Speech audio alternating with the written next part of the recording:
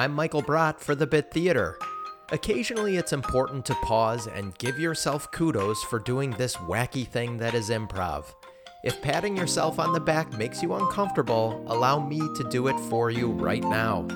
It takes a mountain of guts for any artist to put their creative content out into the world. For an improviser, that courage is amplified by the fact that you don't have the chance to obsess over that content and tweak it and write it and rewrite it before it gets put out there. It's a very exposed way of creating. That's no small thing, and if you won't commend yourself, I'll commend you for being such a brave artist. Great job! That's your improv tip for the day. If you have a rehearsal, class, audition, or show tonight, break a leg, and I will see you next time.